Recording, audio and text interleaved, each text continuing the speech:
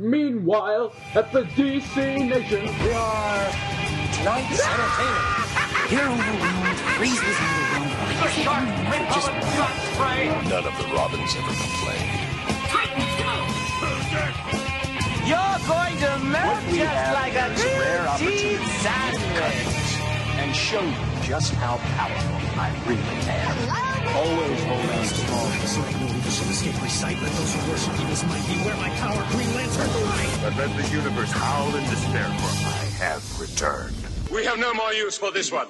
Kill him. Hey everybody, it's Nico, and welcome to Across the Airways DC Nation, the podcast dedicated to reviewing all the amazing content DC Comics provides to you as its fans, most notably focusing on the TV shows Gotham, Flash, Arrow, Supergirl, and DC Legends of Tomorrow. With me, as always, is my co-host. Hey everybody, Michael here. On this week's episode, Nico and I cover episodes of Supergirl, the Flash Supergirl musical crossover, an Arrow episode, and of course DC's Legends of Tomorrow. But no Gotham, still, as it is on its long winter hiatus until April. I'm starting to wonder if it's ever going to come back at all.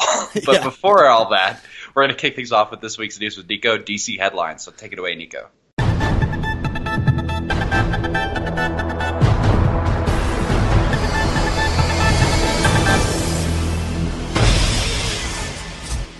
The Flash Season 4 will have a non-speedster big bad. At the most recent PaleyFest in Los Angeles, the heroes of the 4 DC Universe shows that air on the CW held court on the stage for the Heroes and Aliens panel, moderated by superfan and frequent Flash and Supergirl director Kevin Smith. Among the juicy tidbits that were dropped for the producers was the fact that next season they are also going to do another 4-way crossover, which we'd already heard about, and that this time the 4-way crossover will be a true crossover as opposed to it being like 30 seconds long on the tag end of Supergirl this year. Maybe most telling, however, at least for the Flash fans, was that Andrew Kreisberg confirmed that the next season of The Flash will not have another speedster as the season's so-called big bad. After the Reverse Flash, then Zoom, and now Savitar, the producers decided Barry needs a different kind of challenge in season 4. So knowing this crucial piece of information, just who among the Flash's villains could be the big bad for season 4 if you eliminate all the speedsters as an option? Over the course of 3 seasons, the Flash has used almost every major villain that any hero using the name The Flash has fought, and while it's possible that characters that have already been introduced in previous episodes like Grodd or Mirrormaster could be made to be the season's main villain, it seems unlikely they'd use any character that was defeated in just a handful of episodes before as the season's main antagonist. However, there are a handful of villains that Flash has fought over the years in the pages of DC Comics that still haven't made it into the live-action series and could potentially be season 4's main bad guy. Nerdist has their list of 4 main suspects straight from the pages of the comics who they thought could fit the bill. Follow the link in the ACC feed to see who they think could be next season's big bad.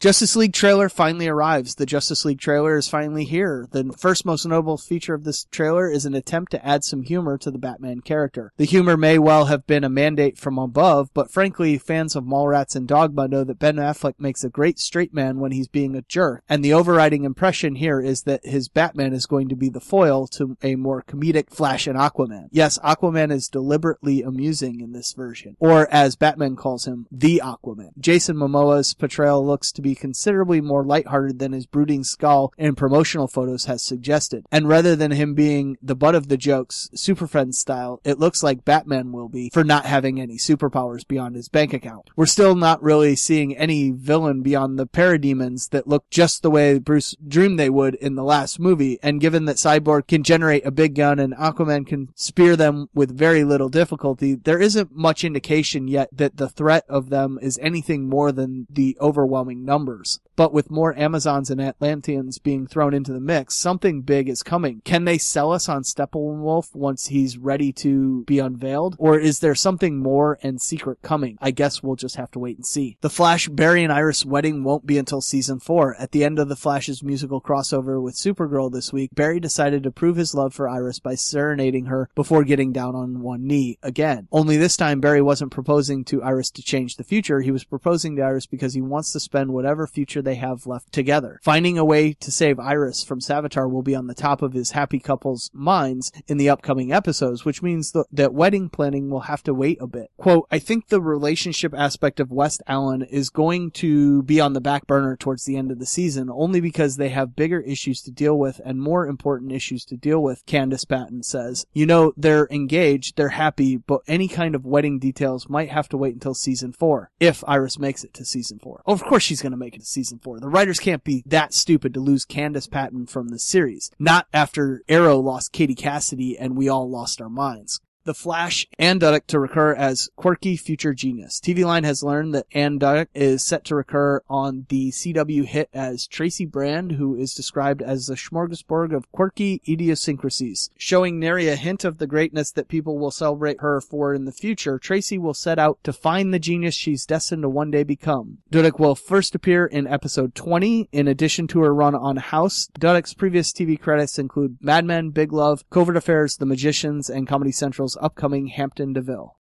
Wonder Woman is officially rated PG-13. In news that should surprise no one, the Motion Picture Association of America just put out a bulletin officially declaring that Wonder Woman has been rated PG-13. Rated PG-13 for sequences of violence and action and some suggestive content. Sequences of violence and action lines up with the fight scenes you'd expect from Gal Gadot's Wonder Woman, and the suggestive content will definitely be from the scenes that explore her relationship with Steve Trevor, played by Chris Pine. Ratings. Flash ratings rise with musical. The Flash's musical mashup with Supergirl on Tuesday night delivered 2.7 million total viewers and a 1.0 rating per finals, rising 13% and a tenth week to week. TV Line readers gave the episode an average of an A-, while the ballad Running Home to You earned the highest marks of the 5 songs. Michael and I will discuss our thoughts on this in the Flash section, so make sure to listen to that later in the episode. Supergirl promotes Katie McGrath, aka Lena Luthor, to series regular. Kara and Lena's friendship is being given a chance to thrive or go down in flames. We'll just have to wait and see on Supergirl. Recurring actress Katie McGrath has been promoted to a full-fledged series regular in Supergirl's 3rd season. First introduced in the CW drama's 2nd season premiere, McGrath plays Lena Luthor, the sister of legendary supervillain Lex Luthor. Though she appears to be shaking off the stigma that comes with being a Luthor, her mother Lillian, serving as the head of Cadmus, certainly isn't helping, as Lena's true intentions remain somewhat of a mystery. I think this is probably a good move for the series, but Supergirl needs to make some massive changes for season 3 to get me back on board. First Justice League poster released ahead of the trailer. Warner Brothers has released the first poster for Justice League. It's very much a teaser poster and features a cool look at the logo with the tagline Unite. And if you look at all the character posters and the teaser poster and put them all together, it makes a really cool widescreen poster. Follow the link in the ACC feed to see them all, and then see them all stitched together to create a widescreen poster that is awesome. Arrow's Felicity suits up for Legends. It's Felicity Smoke like you've never seen her before when Arrow's least favorite Emily Bett Rickards makes a no longer surprise cameo on sister series Legends of Tomorrow. At Paleyface's DCTV event last weekend, Legends boss Mark Guggenheim told Deadline there was a surprise crossover coming, adding, quote, "We've kept it under wraps, but there's a surprise cameo, surprise crossover moment in the penultimate episode," airing Tuesday, March 28th on the CW. Late Wednesday night, Guggenheim went ahead and shared on Twitter the concept art for the said cameo by Arrow's Bette Richards, whose Felicity will at long last wear a mask as part of the Legends' newly unleashed Doom World reality rewritten by the Legion of Doom using the Spear of Destiny. At least this is only in an alternate reality and will not have long or real lasting effects, and hopefully will be completely undone in the Arrow continuity, because this will ruin Arrow and makes me hate the Felicity character, and I don't want to do that. Anyway, this is great news for some huge Felicity fans that have been clamoring for her to be in costume, but many of us, and I think all of us here at ATA, and especially here on the DC Nation podcast, this is pretty horrible news. But that's the news with Nico, DC headlines for this week. Alright, now technically the Supergirl episode this week was considered part of the crossover, but since it was only the last couple seconds of the episode, I don't really consider it the crossover. The real part was the Flash episode, which we'll get to in a moment, but instead this was almost like a standalone episode of Supergirl, so let's talk about that, entitled Star-Crossed.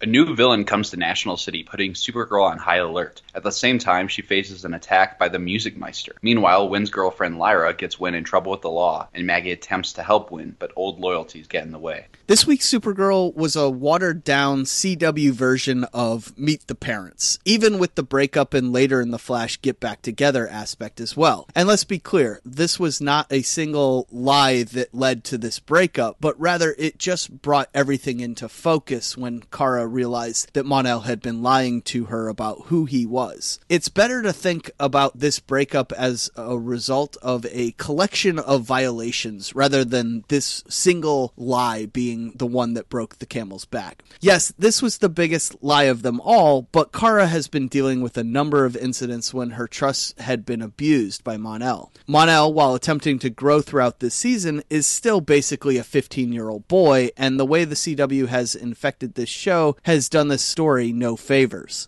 This is the sort of relationship issues you'd expect from a middle school relationship, and thus Kara should not be expected to put up with it. And she doesn't, kicking him to the curb in this episode.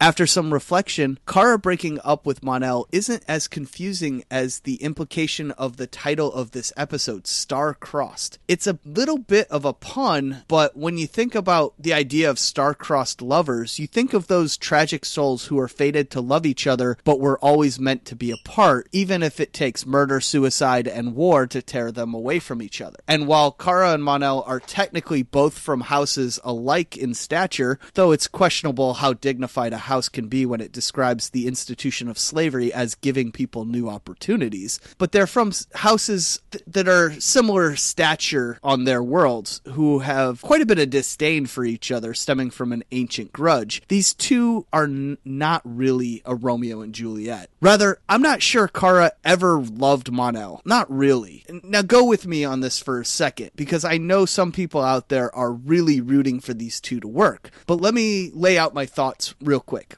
The fount from which Kara draws most of her desire for Mon-El is that ever-present Kryptonian trait, loneliness. Kara has basically rejected Mon-El for most of the season until a few episodes ago when she found herself alone again. Because Wynn and James were doing their guardian thing around National City, Alex has been shifting her Danvers sister conversations to Maggie, and John has been more aloof and distant than usual this season, or rather he's been focused on a budding relationship with Magan and other crises that the DEO has thrown his way. Mon-El honestly liked her, having as true feelings as he's capable of, and he followed her around like a puppy dog until she finally picked him up. And so she did. Michael, we've not been fans of this aspect of the show this season, so you can comment on this week's relationship drama if you'd like, but I'll ask you a different question instead, and that's if you enjoyed the introduction of Mon-El's parents that sparked this issue in the first place in this episode. Did you like them? What do you think of Mon-El's father being named Largan instead of that being Mon-El's real name like it is in the comics? I just want to know any thoughts you have on Mon-El's parents and where that story could go. Yeah, it was definitely weird for me having Mon-El's father being named Largan instead of Mon-El, simply because Mon-El is a Kryptonian name, and for Mon to have that name instead of a more Daxamite name is somewhat strange in and of itself, especially since the House of El is clearly a Kryptonian family. So that's kind of just odd in my opinion, but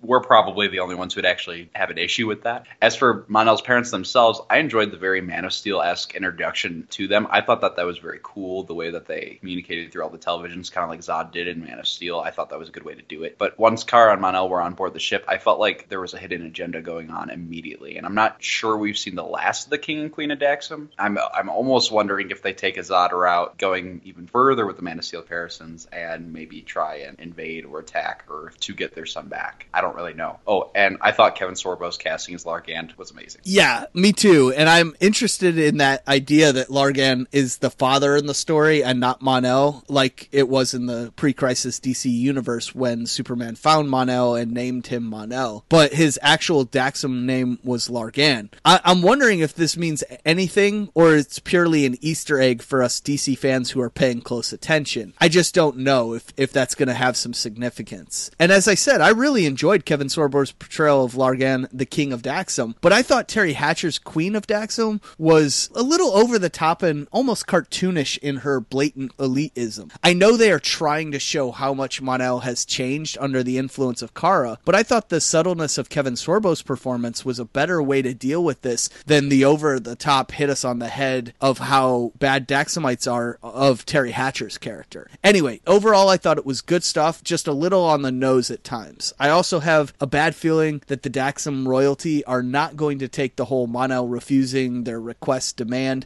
to go home with them to make Daxam great again, and they're going to become the new big bads for the rest of the season. And I say that because Terry Hatcher was listed as a villain when she was announced, so likely she'll be the new big bad. My only question is how this ties back to the other big bad of the season, Lillian Luthor and Cadmus. Michael, how do you think all of this ties together, and how does the Queen of Daxam become the new big bad? Well, I think there are a lot of parallels between Terry Hatcher's Queen and Lillian Luthor. You know, they both have a child who has rejected them and their ideologies. They both want to control something or someone that they really have no business controlling. Yep. And they both are extremely dedicated individuals who will seem to do whatever it takes and hurt whoever it takes, including their husbands possibly, to achieve their goal. Honestly, they're very similar characters, and if at the end of the season Kara could get each of them to understand how similar they are, it could potentially end with Lillian and the Queen leaving their pursuits behind, with Lillian realizing that aliens are just people and the Queen realizing the same about humans, and that if Mon-El has chosen to protect them, then that's good enough for her. At least that's my hopeful ending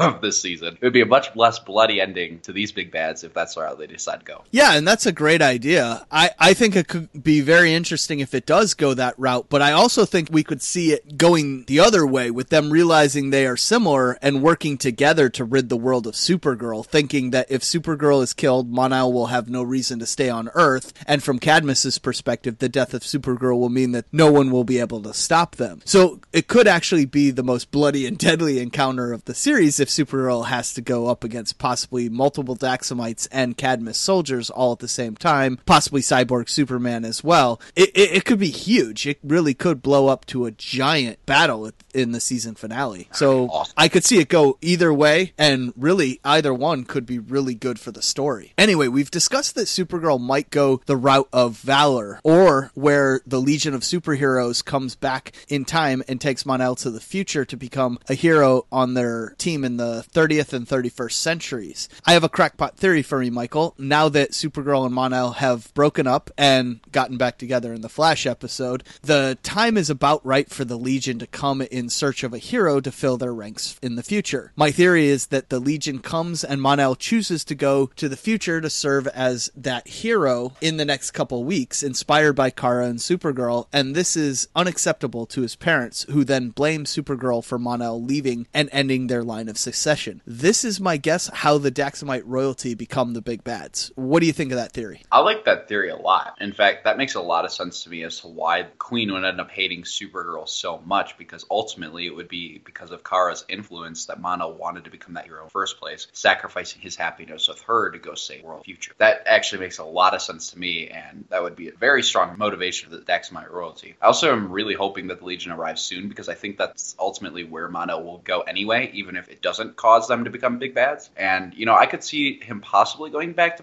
Daxam, I guess, but in reality, him going to the future to be his own hero in his own time would make a lot more sense and be a lot more fulfilling for his own character. Plus, he'd finally be able to fly with the Legion flight ring, so that's pretty sweet, too. Yeah, exactly. Michael, we've had a complaint all season that this series has forgotten about James Olsen and Guardian, but this week we finally got a story arc that involved Guardian, and it was pretty sweet. His battle with Lyra's partners in the art theft was pretty awesome, but don't get me started on why the Lyra story arc and how Wynn just went with it, because I don't want to bitch about the CW aspect of this episode too much. Rather, let's talk about the Guardian aspect of the episode, and do you think this might mean that we're going to get more Guardian in the coming weeks? Is there any thoughts that they could bring James or Guardian into the official DEO team, since he seems to head there after every mission? I know you and I originally talked about wanting to see Guardian deal with the street level crime and allow Kara to deal with the big bads and the alien threats to Earth and National City. Do you still want to see that distinction and separation, or would you rather get to see more Guardian, even if it means seeing him going up against some of the big bad villains and working with Kara and the DEO? If they keep him separate, could you see him and Maggie teaming up and working together, and would that work? You know, I have no problem with Guardian officially joining the DO or with him taking on galactic-level threats alongside Supergirl, Jean, and Mon-El. In fact, I'd welcome that because I think that gives James something to do and allows him to be interactive with the rest of the cast, and I think that's awesome.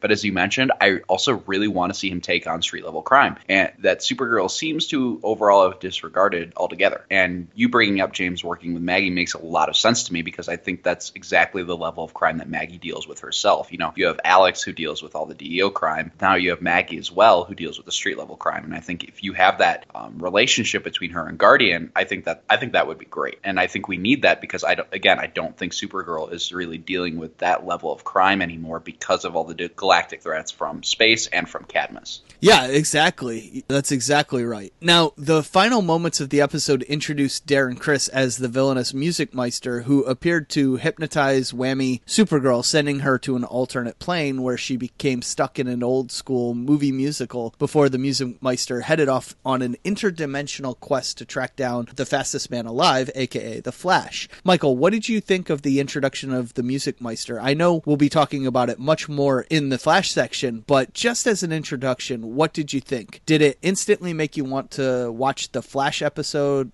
the next night? Oh, absolutely. I mean, I don't watch any of these shows live simply because I don't have the time to, but when I find other times too throughout the week to sit down and watch all four of these shows, Supergirl is obviously the first one I watch because I do it in order, but once this episode of Supergirl finished, I immediately started watching The Flash because I wanted to see how it all turned out, and I was very pleasantly surprised, but we'll talk about that in a minute. Yeah, exactly. I mean, I started watching it on Monday night, and as soon as it was over, I was like, oh man, I want to watch The Flash. That was such a great kickoff to the Flash episode. And so, yeah, I think you probably had the better experience getting to watch it right afterwards. But was there anything else about this Supergirl episode that you thought we should discuss before talking about the second half of the crossover? No, I think that about covers it. Okay, then in that case, we'll talk about that second half of the crossover, although in reality it was the only part of the crossover since there was no true crossover in the Supergirl episode. But let's talk about the Flash musical episode entitled Duet. My name is Barry Allen. I am the fastest man alive.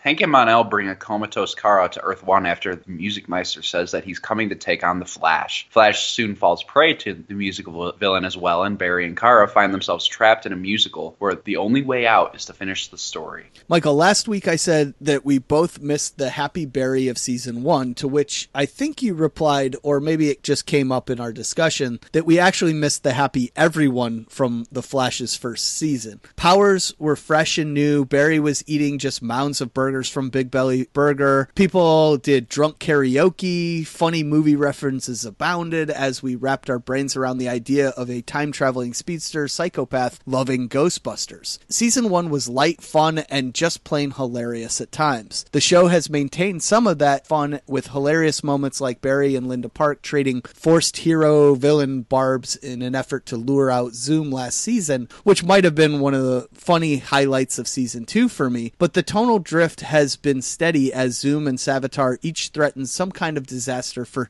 Team Flash. This season's crystal clear threat of Savitar killing Iris has heightened the response from Team Flash, which has been a kind of dourness and pessimism regarding the situation. One of Flash's defining qualities at the onset was that it wasn't particularly grim like Arrow, which kicked this universe off. And while the two shows still do feel tonally different, the space between them sometimes feels like it's narrowing, and I don't feel like it's a tone that completely suits The Flash. And yet the writers and producers keep leaning into it. And you know what? This week's episode completely proves my point, because it was that fun, light, and it was a freaking musical on a superhero show, and it works so well. Michael, give me a sense of how you felt about the musical aspect of the show, the tone, and do you feel like the episode seemed like what this series should be week in, week out? Yeah, I mean, I loved it. The musical aspects really helped push Barry from the seriousness of the world, the current dark nature of his rivalry with Savitar, relationship with Iris, and the mistake he made with Flashpoint, and it threw him into a situation where he needed to realize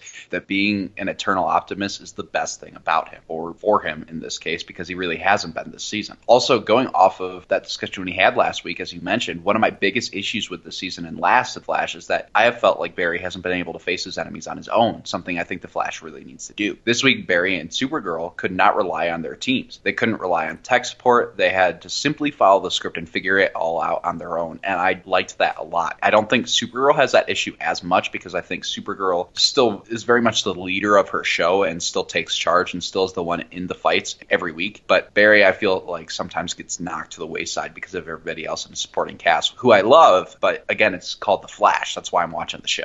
Yeah, me too. With all the additions to Team Flash, which I actually love, there is a tendency to take a lot of the focus and onus off of the Flash to solve things and shifts a lot of that focus to Kid Flash, Cisco, Jesse Quick, and others. The Flash needs to be the hero of the Flash, and I like that this was the case this week, along with Supergirl being the hero as well. I think there is a difference when Oliver and Barry or Kara team up. You know, than necessarily what we're saying about Barry needing to be the hero. If it's a team up with another titled character, it seems to work better in my mind. I'm glad. Yeah, I know. I mean, I'm glad that they tilt the titled heroes are the focus of this crossover episode, and I think that's why it worked so well. Yeah, Barry and Kara had to work together to win this, but it was two major heroes going up against the villains in the musical, or going up against following the script and everything. And that was, I think, why it really worked. Switching gears, the singing was all top notch. The theme, the story, all of it worked very well and really made me happy. And I had a ton of fun this week watching Flash. With how much we've had issues with Supergirl this season, seeing her here on Flash with Barry it just plain worked. Supergirl has just fit in this universe so well. When Barry first crossed over to her Earth and then she came to help with the Dominators, it was all awesome. And now here, it was great again. I love the Kara and Barry relationship and friendship, and wish we could get more of this than what we often get on Supergirl. So this seems to tell me that the issues with what we've had with the Supergirl show are not Melissa, because she nails it when she crosses over. Anyway, I have to say Melissa's version of Moon River has to be my favorite song of the episode. Basically, she just nailed it. She really did. So Michael, before I go any further about the music and the episode, I have to ask, what did you think of the music? The Supergirl and Flash crossover aspect of the episode, and what was your favorite song of the episode? You know, I thought the music was really good. I really did. Though my favorite song has got to be that Running Home to You, simply because that entire scene with Barry and Iris just tugged at my heartstrings. It really brought me back to where I've wanted them to be since like the pilot of this show. So that was huge for me. I really enjoyed that. As for the Supergirl Flash crossovers in general, I love them. You know, having a 4-way crossover like we did this season was really cool, and I really enjoyed that.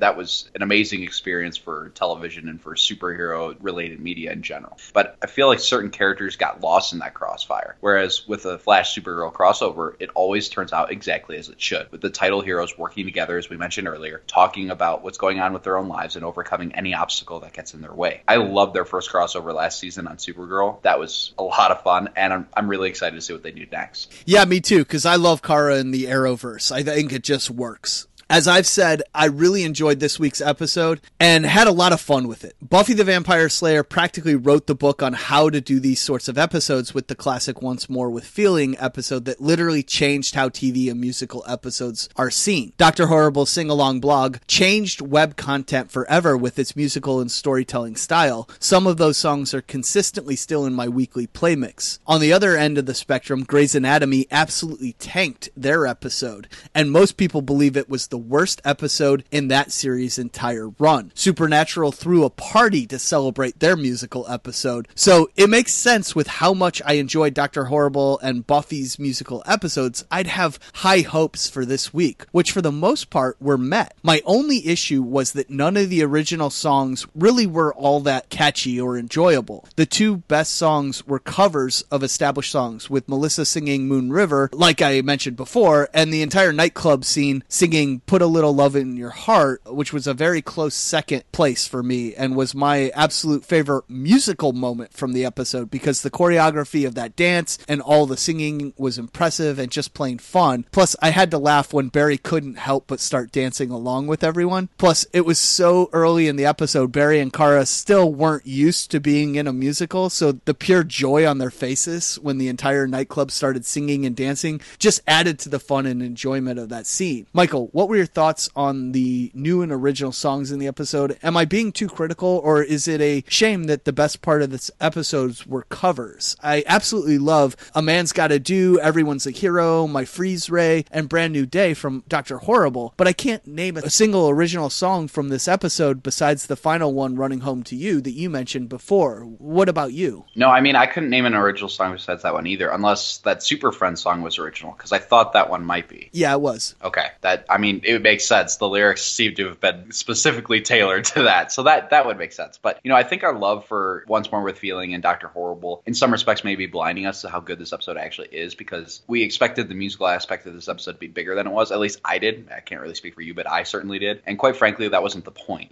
Barry and Carr's love of musicals is the backdrop, yes. But as the Music Meister puts it, this was always about Barry and Carr getting over the things we've hated about their relationships this season and getting back on the straight and narrow path of being superheroes. Granted, I would have loved more music as well, and especially more original content to go along with it. But I'm also very happy with what we got this week. And I think even the covers were just done so well that if for some of them, if you had told me that they were covers, I don't know if I'd believe you at first. Yeah, okay. Yeah, there was definitely a couple original songs in there. They weren't as catchy as what I've come to expect from like Dr. Horrible or something like that, where they were all original content. So I don't know.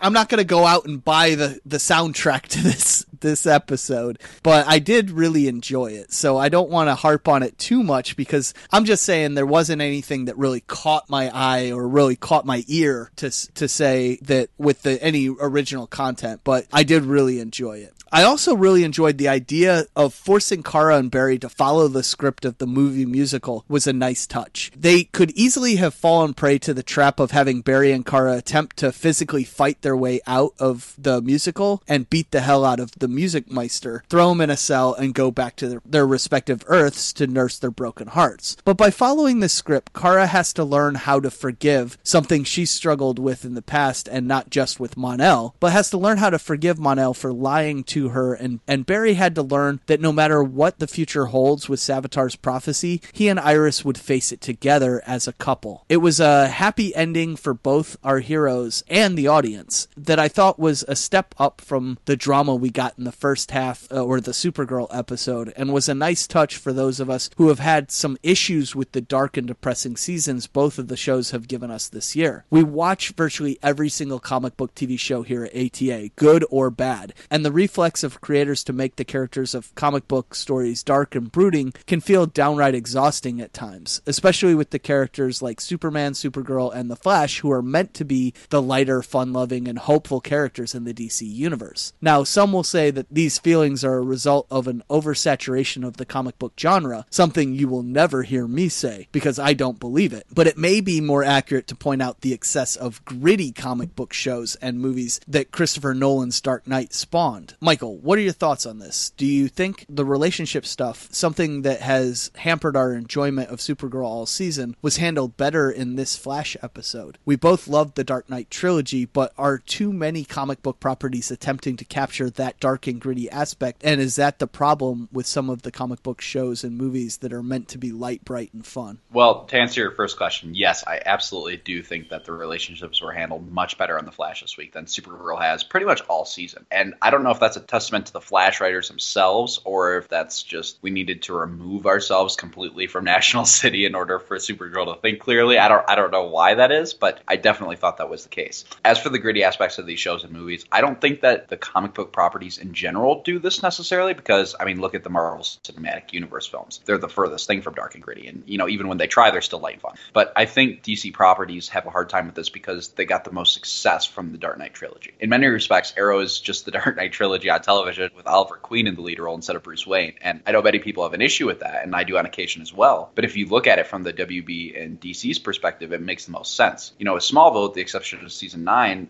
that was never a dark and brooding show. And the Dark Knight films were, and DC wanted to capitalize that with Arrow. And I think overall they have. Season 4 was the most light season of Arrow, and it's by far the worst. So there is a point to them doing it that way. While on the other hand, I think DC is starting to realize that lighthearted films like Captain America, Thor, Spider-Man, and the Avengers do very well and are very very well received, which is why I think that shows like Supergirl, Legends of Tomorrow, and The Flash were greenlit in the first place, because they want to capitalize on Marvel's success with their own properties, and they see that it doesn't have to be dark and brooding. But I also think this is why the WB and DC made the Green Lantern film the way they did, and quite frankly, if it had Marvel's name on it in the title, it would have been received better, I think. But regardless, that movie didn't do well either. So I think DC has a really hard time trying to figure out when they need to be dark and when they need to be light, because I don't think the executives necessarily understand the characters like we do, and like Marvel does. So I don't know if that makes any sense. Yeah, Batman, dark and gritty. Flash, Superman, light and bright. Right. That's what they should be focusing on. Absolutely. But with the release of the Justice League trailer, I think some of it is going to be light and bright, because it sure seems like they are trying to take advantage of Ben Affleck's ability to be the straight man in comedy. And so I think we're going to see a very fun Barry Allen attempt in that. And then Arthur Curry is going to be funny as well. And I think Jason Momoa is going to bring a good quality to that. I probably would never have said as a child, oh, I can't wait to see an Aquaman movie, because I was never an Aquaman fan. But I think I am going to be very interested to see that Aquaman film and Aquaman in the Justice League. So I think it'll be fun. And I think they might get the tone a little bit better in Justice League. It's still going to be a Snyder movie, so I'm not going to be 100% on board. And anytime Batman starts using a gun or shooting bullets from a gun on his Batmobile, I am not going to be on board with that. But I do think they're making a shift, and I think overall the DC properties are going to start getting better and addressing some of these issues we've been having with them trying to go dark and gritty with everything, and it maybe not working for some of the characters. Right, and it works very well for Batman, especially like Ben Affleck's Batman. But, you know, the Wonder Woman movie does not look that way. Yeah, absolutely. Wonder Woman looks really, really good, and I am really excited for that. And I think Justice League, like you mentioned, even with that new trailer that just came out, it looks very different than Batman vs. Superman did. And Batman vs. Superman, I think in some respects needed to be a dark movie, because you needed to get into that because of the way people viewed Man of Steel and the way people view Batman because of Nolan's trilogy. But now that Justice League is going to be there, now that, you know, Superman has died and is eventually going to come back, to honor his memory, they have decided to kind of take up his mantle and fight for him and in his name to a point. And I think in some respects they've become lighter because of that, and I think that's a good thing. Yeah, I hope next season with The Flash, it's the light and bright show of this Arrowverse, because I think that's what we expect from Barry Allen. That's what we expect from The Flash. So I think getting back to that will be better. I mean, we are in the dark and brooding third season of every show, you know? That's the way virtually every show goes. But I really want to see it get back to the light and bright. And along those lines of the whole fun, light aspect of this episode, I have a little fun fact about the episode that really made me love Grant Gustin even more. But during that song, Super Friend, there's a point where he starts tap dancing. Often in these sorts of shows, the actor can't tap dance, or at least not well enough to pass themselves off as a professional or someone in a musical, and they have to dub over the footwork with audio from a real tap dancer to make it sound right. But not this week, as Grant Gustin's actual footwork and tap dancing was used in the episode. You can tell if you watch really closely, the audio matches perfectly with the movements, something they really couldn't have faked. So that was awesome. Michael, almost all of the singing and dancing scene in this episode was the actual cast doing it. What was your favorite little bit of the singing or dancing that just made the episode, knowing it was your favorite characters and actors actually doing the work? I mean, I also love that tap dancing scene. I thought that was great, but I also really liked when Not Cisco and Not Win were singing alongside each other. You know, I didn't know that either of them could sing. I had no clue, and seeing that was awesome, especially with them both being the two sidekicks, if you will. I thought that was a very clever match, and it was very fun to watch Kara and Barry look at them in disbelief, like, we didn't know you could sing either. Yeah, I kind of want Barry to bring that back to Cisco in the real world now and be like, hey, quick question, can you sing? Because in my mind, you can sing. Caitlin, no, but you can for sure. Exactly. Yeah, it was so great. The episode, everything was just so much fun this week, but it ended on a happy note, and that was that Barry reproposed to Iris while singing Running Home to You. It was sweet, and as the only musical moment to happen in the real world and the only solo in the episode, it showed who the star of this series really is and wowed us to no end. The scene was simple, and his private concert for only Iris was meant to convey just how much he loved her. The only thing I can even say ruined this perfect moment was Candace Patton's a little too over-the-top reaction of surprise when he proposed again. Maybe that big of a reaction the first time, but he seriously did the same thing only an episode or two ago.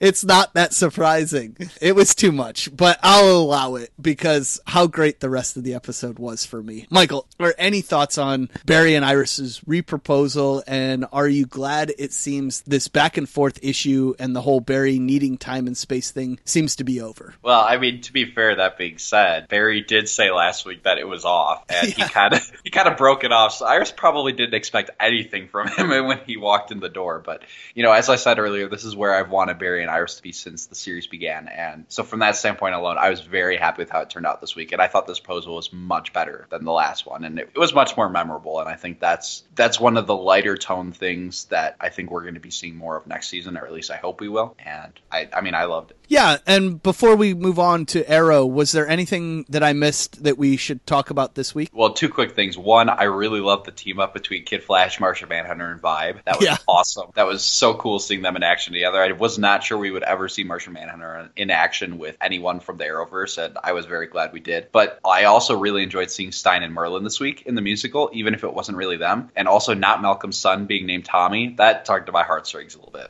Yeah, that was a nice touch. All right, well, if there isn't anything else, I think it might be time to move on to the Arrow episode entitled Capuchin.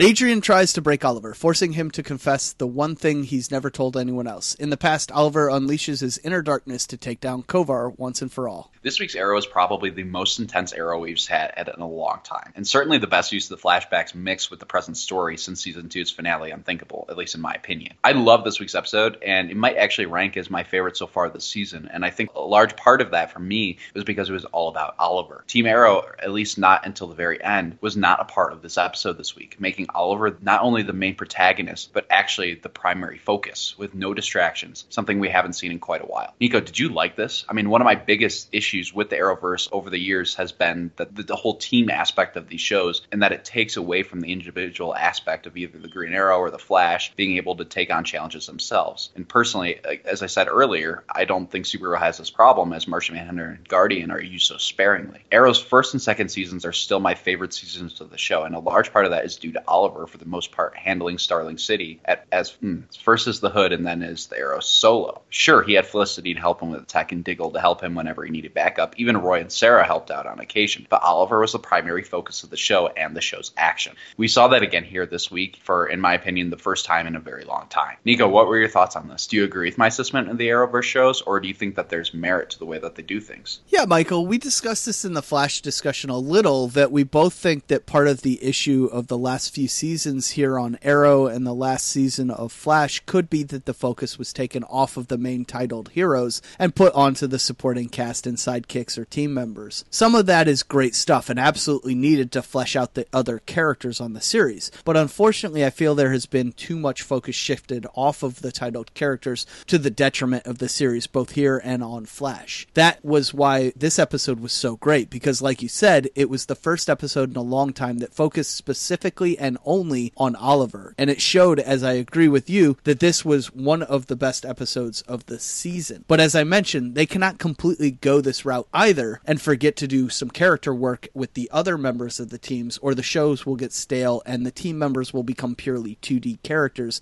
and we won't care about them as much anymore. So I think in reality, they just need to find a better balance, with most of the focus being on the titled characters, but also adding elements of character study and development development team members. Basically, maybe if they got rid of the worst team member here, there would be more time to focus on Oliver and then one team member per week, like they did in that Wild Dog episode a few weeks ago that we really loved. But we both know they won't get rid of the usurper star on this series anytime soon, and it seems like they've even given her more story as she's going to be in costume on DC Legends and possibly ruin that show as well. But I already discussed my distaste for that in the News with Nico section, so I won't rehash it here. Basically, I agree with you, Michael. This episode worked well because it shifted the focus to Oliver, and I hope there's more of this and what the rest of the season looks like. Yeah, and you bring up a very good point. We do need those supporting characters. We do need to care about them. We do need them to be three-dimensional characters, but they need to take a back seat, and I agree with that as well. Yep. Now, in the flashbacks this week, which was actually the primary story, Anatoly and Oliver finally decided to take things to Kovar after Gregor's death. I've really been enjoying the Bratva plot this season because it gives us time to really see how Oliver became the Hood, that serial killer vigilante that we met in season 1, and at a faster rate than the last 4 seasons of flashbacks combined. We see here Oliver truly trying to separate himself from that something else he has created, that vigilante persona that only wants vengeance. Seeking Tayana's mother this week was great for continuity's sake, but she also served as a springboard for Oliver to embrace the Hood completely and become something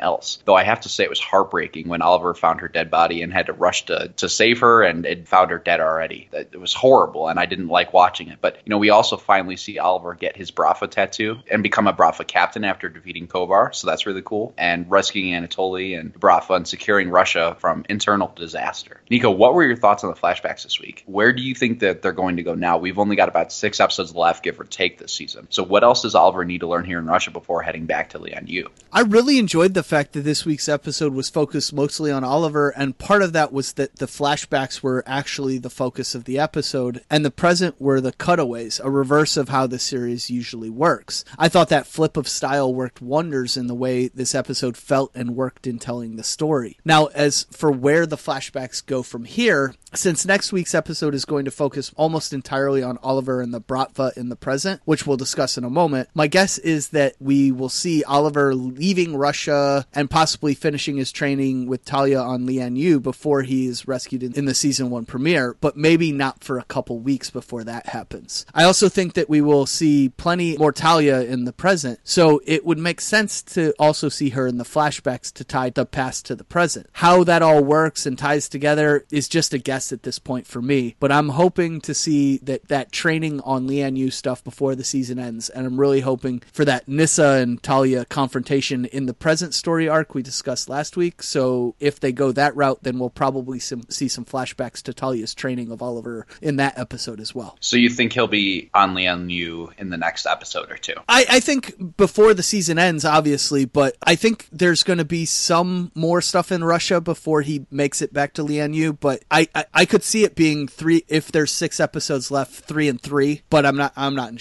even sure how it's all going to break down. Yeah, I mean, and we'll talk about this a little bit more in a minute, but I heard a theory on Twitter the other day that someone was saying that much like how season 2's finale goes with Oliver fighting Slade in the presence and in the flashbacks, this person said that he thinks Prometheus will take Oliver to Lian Yu as opposed to fighting in Starling City and fight there, with the flashbacks being Oliver fighting Kovar on Lian Yu in the flashbacks, which I think could be a very interesting concept as well. Yeah. Speaking of that, at the end of this week's flashbacks, we see that Malcolm Merlin, who has recently been working with Kovar, has helped revive Kovar, showing that much like Oliver not actually killing Malcolm at the end of season 1, he didn't actually kill Kovar in the casino this week either. Nico, does this mean that Kovar will return in the present to face Oliver now that Prometheus has what he wants from him, or will Kovar's story continue in the flashbacks instead? Yeah, so that's definitely a possibility that we'll see Kovar's revenge in the flashbacks before Oliver leaves Russia for Lian Yu. Like I was mentioning, that could be in the next couple episodes. But we could also see him fulfill the exact opposite of our initial theories from the very first or second episode of the season, when we thought that Kovar or his son was Prometheus and Chase was Vigilante. What if now that it was shown that Chase was actually Prometheus, could that mean that Kovar is Vigilante? I actually hope not,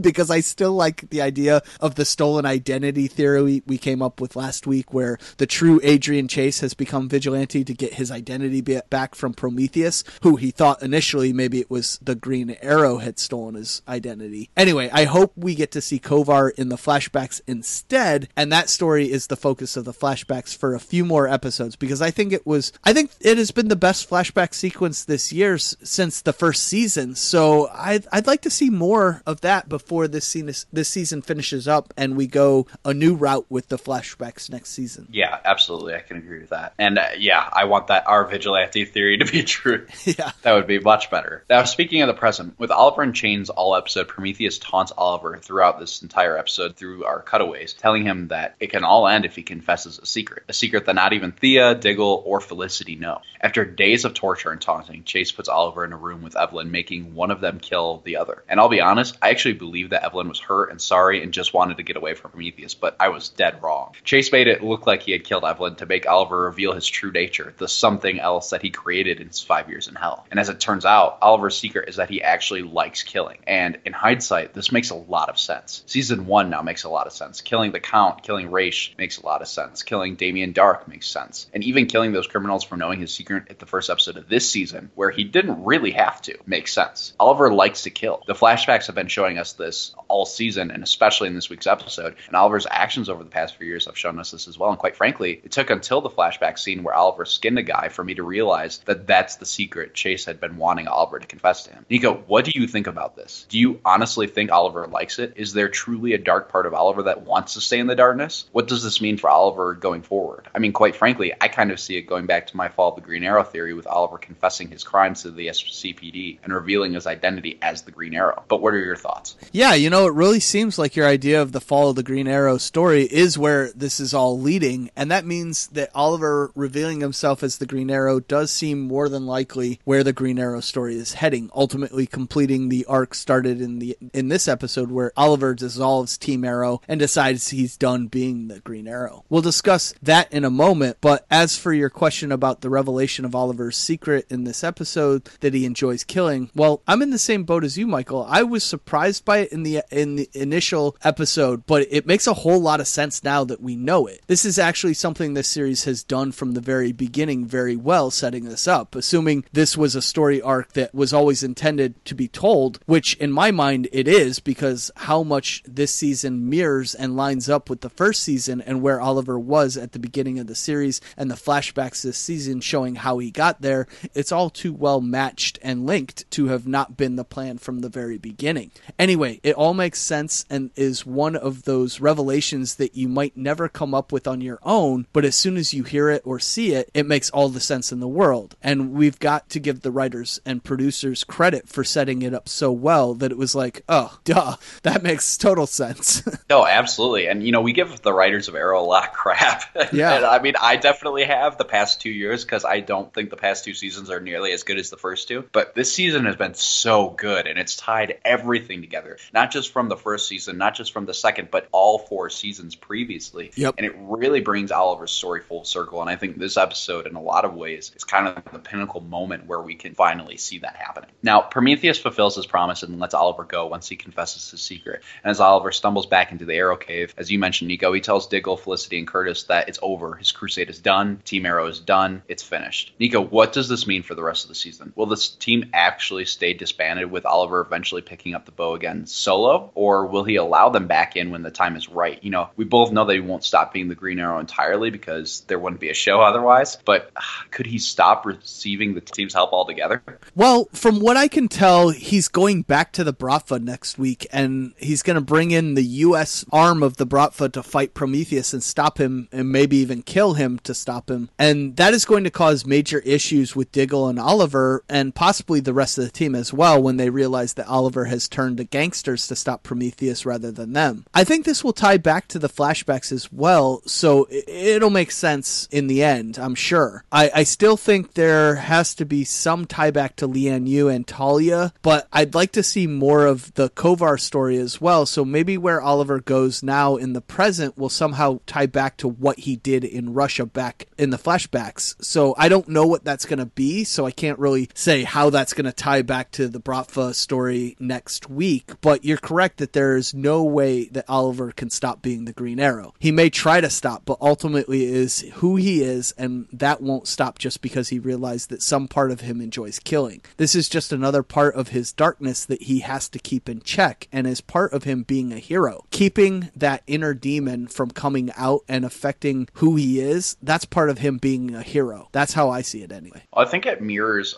in a lot of ways, and I think we've always known this with the show going, even from the pilot, but I think it mirrors Batman in a lot of ways, in the sense that, Bruce Wayne is kind of fake. He's not really real. Batman is the real identity. Right. And he allows Bruce Wayne to exist because he needs to find that balance for Batman, because if it's just Batman, then ultimately he's nothing. And I think with Oliver, it's the same way, whereas Oliver may truly be the actual identity, but the Green Arrow is the thing that, allows him to do what he really desires to from deep down. And that's kind of a scary thought in some ways, but there's a lot of parallels here between Batman and Green Arrow, with the exception of the killing aspect of it. Yeah, and I think when we started the series, it was much more that the Green Arrow, or the Hood at that time, was the true identity and Oliver was the facade. But yes, as he's healed, as he's found a family and friends and sort of strived to be a better person and a real person, some of that Oliver personality has come back. And so the balance is becoming much better, that the Oliver character might ultimately, at the end of the series, be the real character, and the Green Arrow is the secret identity, or the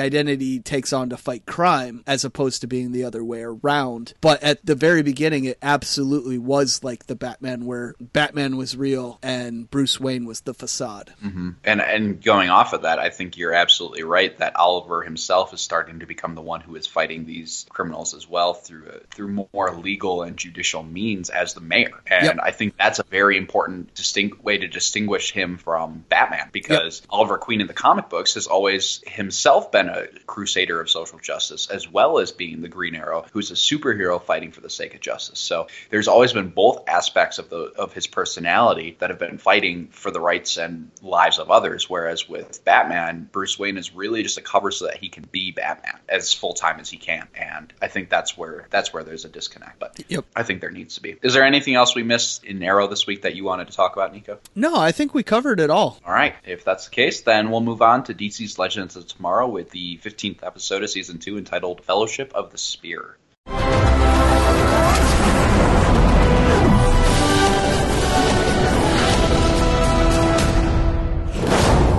The Legends devise a plan to retrieve the last remaining fragment of the Spear of Destiny from the Legion of Doom when they find themselves in France at the height of World War I and faced with the knowledge that they must destroy the mystical object. They enlist the help of a soldier named John Renald Renewal Tolkien and learn that the spear is leading them into the heart of the war. Meanwhile, the team must all resist the temptation of the spear, and a former teammate returns. On this week's Legends of Tomorrow, the Legends have to travel to World War I in order to retrieve the blood of Jesus from the body of an old crusader in order to destroy the Spear of Destiny. We find out that the blood of Christ, the object of the spear's power, is also the only thing that can destroy the weapon. This actually makes a lot of sense, as Scripture says that freedom from sin and God's wrath can only come through receiving the blood of Jesus, the Son of God, by faith. So obviously there is a lot of power in his blood as it is. One of my favorite scenes this week was when Sarah tells Gideon that in order to set a course for the crucifixion of Jesus, and Rip immediately puts a pause on that order. Besides the fact that I don't believe the Legends of Tomorrow could pull off the death of Christ well, and I probably would have gotten upset had they tried, I also was glad that Rip's hesitation to go back in time to a time so significant was there, because in classic DC Comics lore, there are very specific moments in history, like creation, for example, that groups like the Time Masters or the Green Lantern Corps are not allowed to visit. In fact, have strict laws against anyone visiting.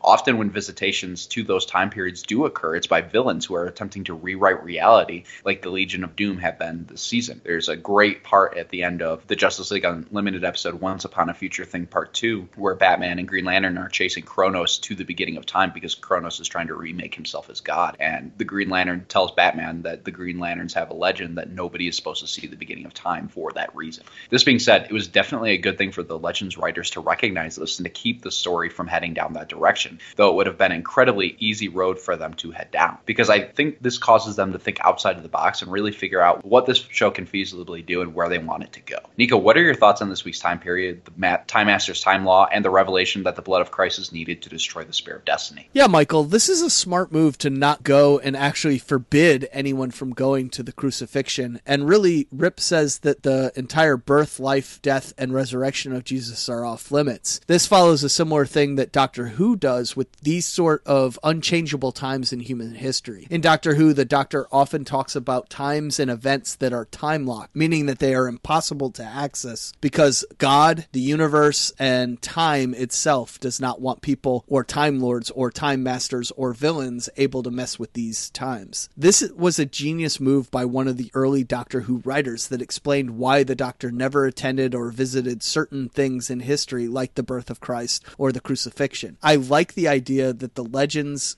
this series was not stupid enough to mess with something like the life of Christ, because that would have really ticked me off, especially the way this show so blatantly messes with the timeline and events. Some stupid writer wouldn't be able to help himself changing something and making it so Ray was the 13th disciple or Sarah was Mary Magdalene or some BS like that would have really been highly blasphemous and pissed both of us off. Anyway, the Time Master law on the matter was a smart move, and I liked it. As for what we actually saw this week, I really loved the Tolkien aspect of this episode and how they slipped subtle Lord of the Rings aspects into this episode to imply this experience with the Legends was the basis of the Lord of the Rings trilogy, The Hobbit, and the entirety of the Middle-earth universe. I love those books and films, and it was fun, much like the Lucas episode a few weeks ago, to play with that in a fun way. Plus, the battle in the episode served to incorporate the 1914 Christmas Day truce idea as well, which was really interesting as well. Really, this was one of the best historically interesting stories this season for me. I completely agree. And as someone who knows very little about World War I, I'm really glad that a lot of the DC properties lately are actually tackling this war, because it's educating me a little bit on what actually went on. You know, we're getting it here on Legends, and of course, Wonder Woman is set primarily during World War I. So when that movie comes out, I'm going to be really excited to learn even more.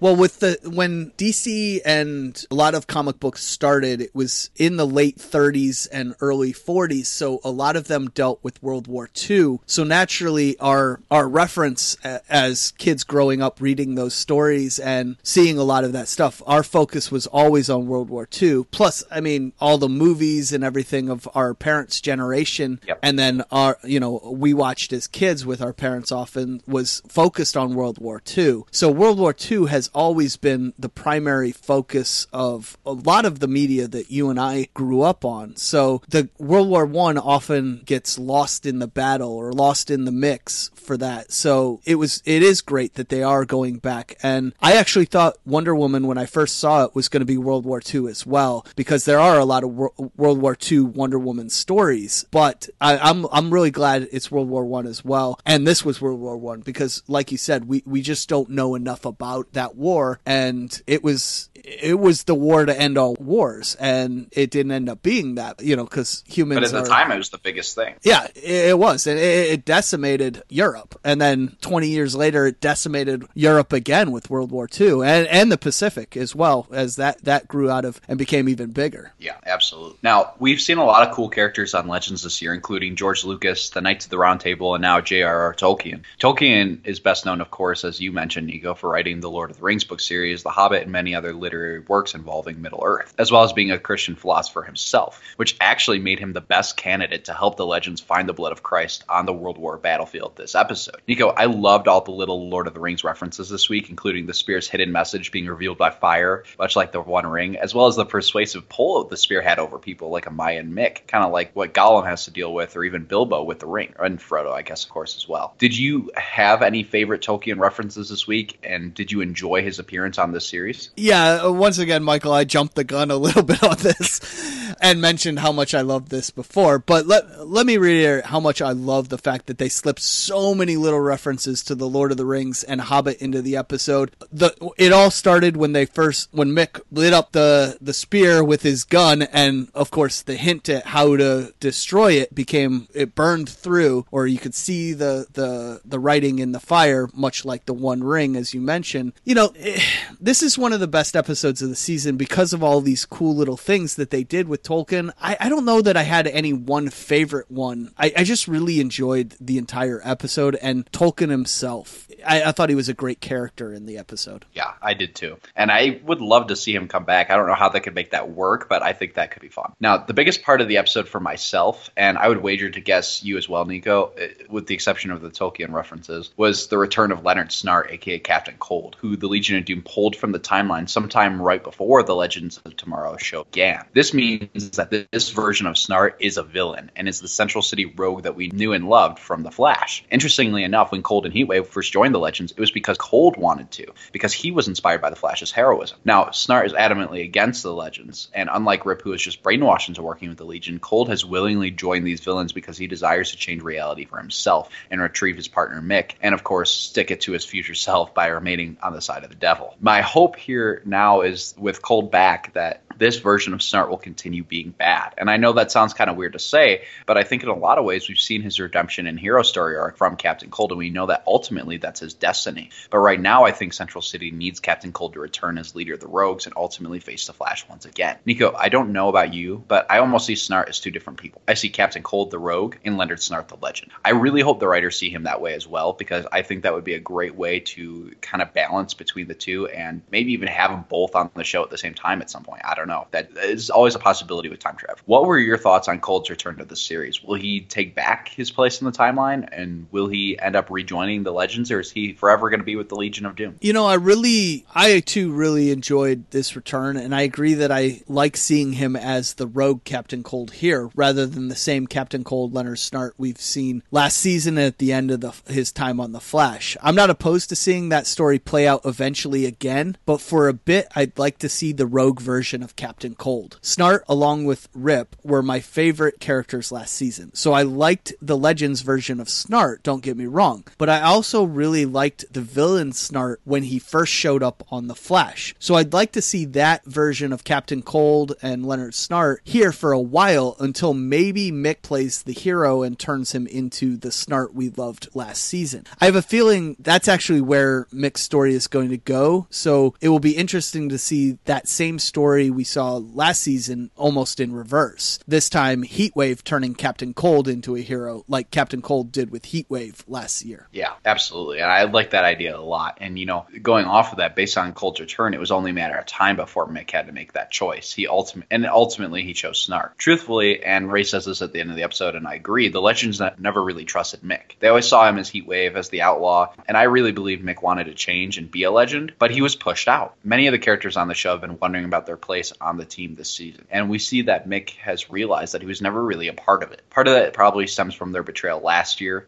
when he ended up getting lost to the Time Masters and becoming Kronos, and of course, part of this is because of the way the Legends have treated him in Rip's absence this season. There are a lot of factors that go into it. Nico, did this betrayal come as a surprise to you? Do you think Mick can still be redeemed and join the Legends? What are your thoughts? Do you have any extra thoughts on where his story is going? You know, I was not surprised because of exactly what you said. This team never truly accepted him as a team member. Snart, they absolutely did last season, but Heatwave was always only there because of Snart, and they needed bodies after Snart sacrificed himself last season, so they kind of kept him on despite not really ever trusting him. Amaya tried to make a connection with him earlier in the season and befriend him, but they just kind of abandoned that story arc midway through the season to focus on this Nate and Amaya BS instead. So really the only friendship other than Snart that Mick had on the team was with Haircut/Ray, and Ray has been questioning his place on the team as well, so he wasn't really able to make, Heatwave feel accepted because he himself wasn't sure he felt accepted on the team.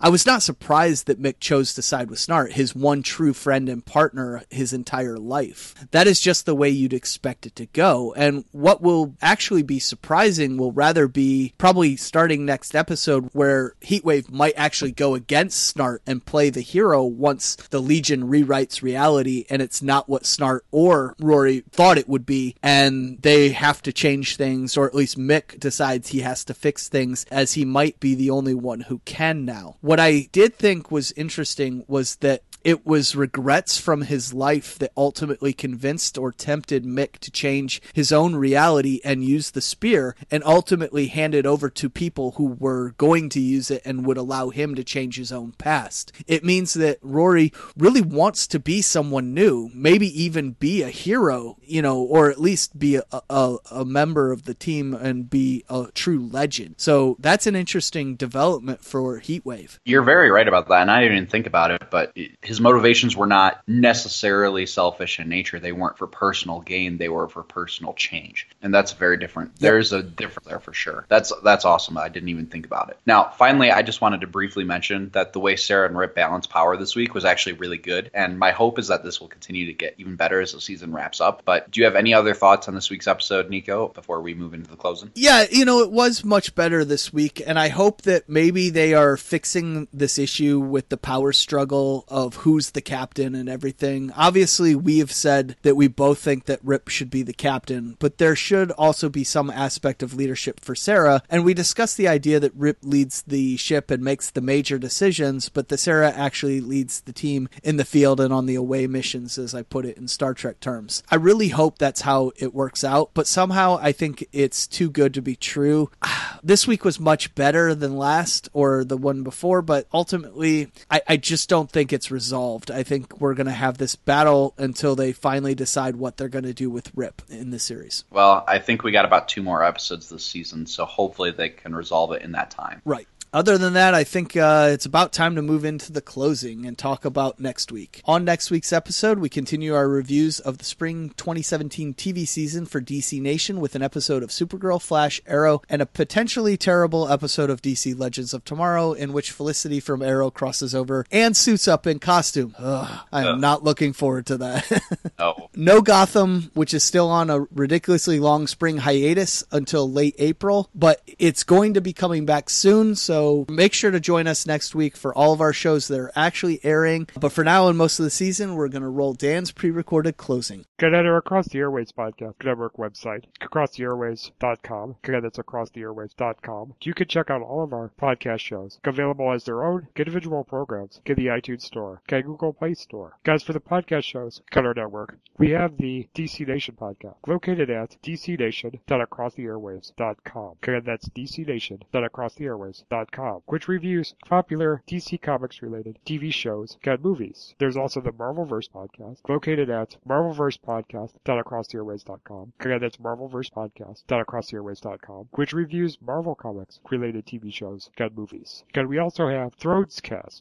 our podcast dedicated to reviewing episodes of HBO's Game of Thrones, which is available at the website thronescast.acrosstheairwaves.com. Again, that's thronescast.acrosstheairwaves.com. In addition to these programs, you can listen to the original Across the Airwaves podcast, which is accessible at acrosstheairwaves.com, which reviews TV shows not related to superheroes, core Game of Thrones, like The Walking Dead, Doctor Who, Star Wars Rebels, Supernatural, and more, including sitcoms such as The Big Bang Theory and The Muppets. Also, you can listen to Across the Airwaves, the DC Nation podcast, Thronescast, the Game of Thrones podcast, and the Marvelverse podcast on the Mix radio station, coded by Jack Stifle, Stitcher Radio, or if you use Apple devices, download the Podcast Box app. And if you're on a Windows or Android device, you can download our apps from the Amazon Marketplace, and the Windows Marketplace as a regular Windows or Windows Phone app. As for how you can contact us to give your own listener feedback on the TV shows we review, provide suggestions on how we can improve your podcast listening experience, or just want to say, do you like what we're doing? Email us at acrosstheairwaves@gmail.com. Again, that's acrosstheairwaves@gmail.com. Comment on our Facebook page. Follow us on Twitter at Across the Airwaves. There's no the in there. It's just Across the Airwaves. Join our circle on Google Plus, or leave us a voicemail by calling 773-809-3363. Again, it's 773-809-3363. Also, when sending us an email, please mention which podcast show you're directing the message to. Give the subject line if you are sending us listener feedback you want us to read on the air. I would also recommend that you check out our YouTube page, which features trailers for upcoming movies and television events. Along with this content, the ATA YouTube channel is a great source for panels from past Comic-Con, and it will be a great resource to find videos related to the Comic-Con taking place in San Diego this summer to go along with our Comic-Con special. Okay, so once again, for our other ATA podcast hosts, Nikki Amy Woo Kim, Joshua Murcray, James Heffel, and Steve Nostro, I'm Nico Reifsteck. And I'm Michael J. Petty. And until our next episode, we'll catch you on the airwaves. See you guys next week, and I hope you enjoyed another week of DC television. See ya. Can't say how the days will unfold.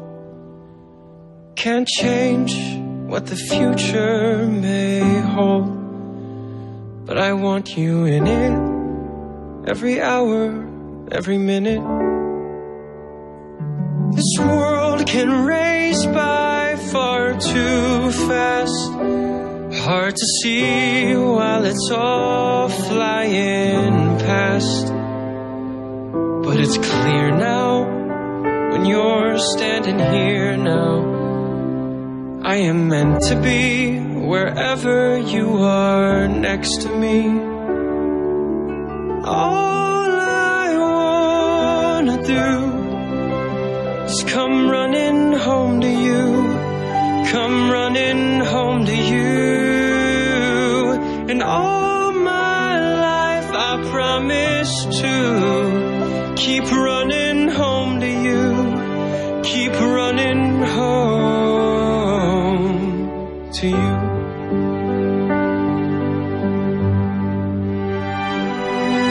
And I could see it right from the start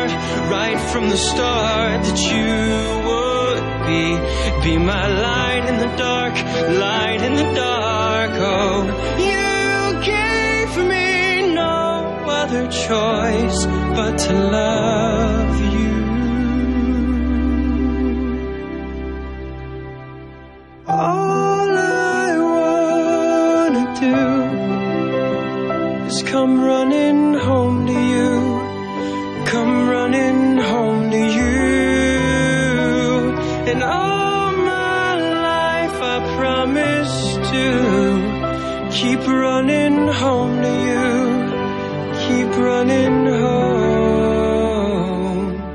home to you. Can't say how the days will unfold. Can't change what the future may hold. But I want you in it, every hour, every minute. Jeffster lives, man!